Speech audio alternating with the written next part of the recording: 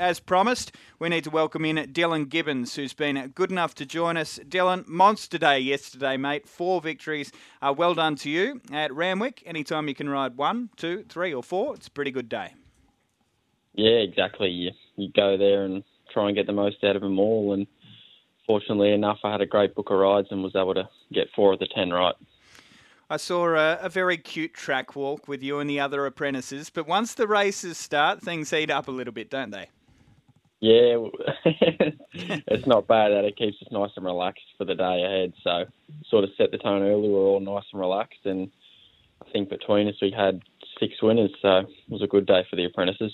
Spot on. You did write a winner there for Wayne Wilkes with Chase My Crown, and I was interested to hear the backstory there. Your family's had a long association with Wayne, and it sounds as though he's played a big part in your career to date. Yeah, he has.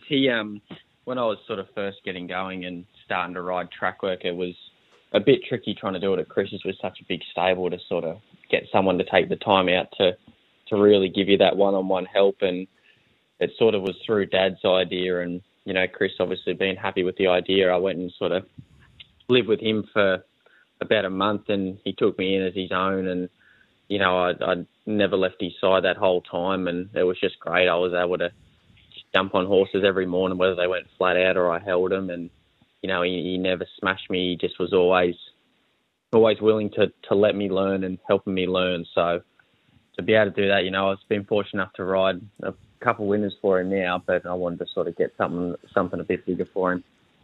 Dylan, 4 wins yesterday. I'm just interested to hear about your preparation. Do you have a routine before a big day at Randwick? Do you have any superstitions? What does your day entail before you get to the track?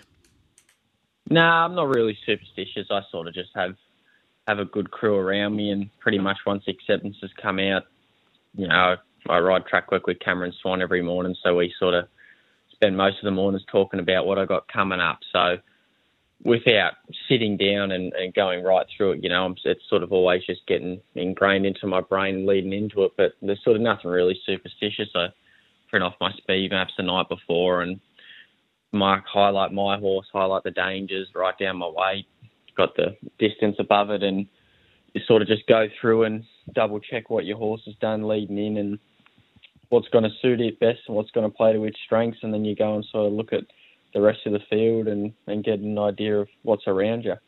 Always count the laps, Dylan. You never want to go a lap early. No. Hey, what I loved about yesterday was that a lot of the horses that you won on, bar the feature winner for that matter, but the others, they'd all had their convictions recently, maybe had their opportunities. Chase My Crown was one of those that felt like a really long overdue win for a horse that has a heap of ability. Diamond Diesel was another one for Adam Duggan, had been knocking on the door in the midway.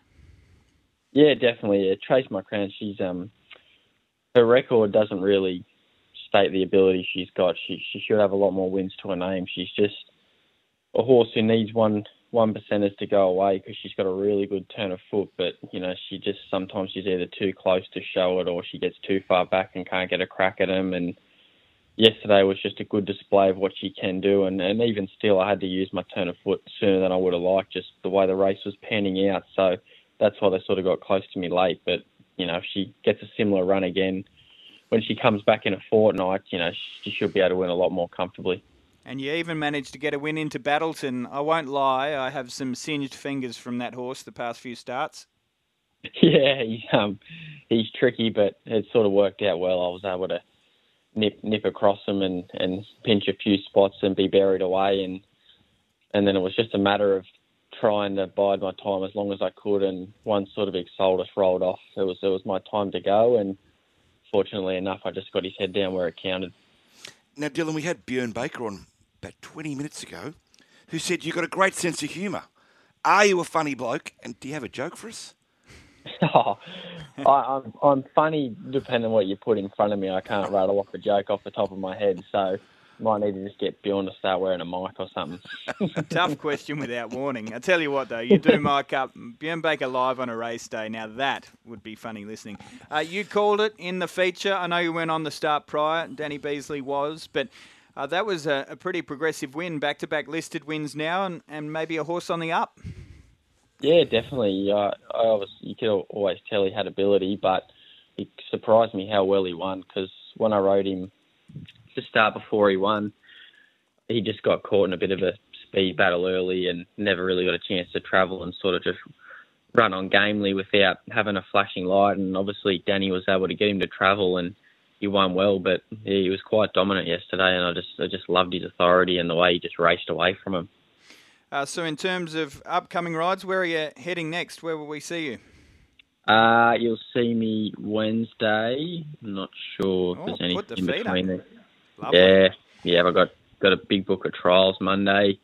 Go to Canterbury Wednesday. Pretty sure Gosford Thursday, and then back to Randwick Sunday.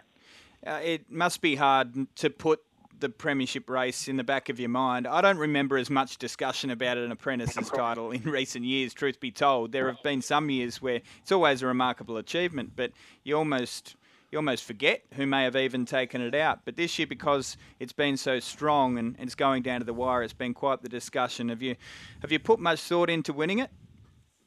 Oh, look, the plan was to win it from the very start of the season, but obviously as things have heated up and, you know, you go into battle with two great mates, it's, you know, we're all trying to win it, but we're trying not to talk about it and think about it either, because I was saying to someone yesterday, it's a bit of a tricky thing because you spend so long being together, and if you can't win, you want them to win, but now you're bailing out a title. It just creates that bit of awkward area where you just, you know, you're trying not to worry about it because you don't want to wish on your mate to not get winners. So that's why me and Zach sort of have this mutual respect where we don't talk about it.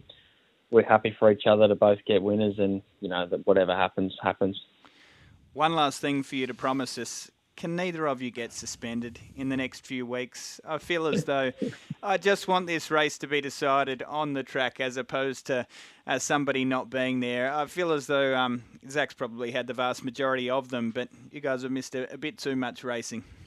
Yeah, no, don't worry. We're definitely trying. We both joke about when horses start to wobble around on us, how much extra caution we put in. So, yeah, I'd be pretty confident in saying that I reckon we'll both stay out of the room at least for this season.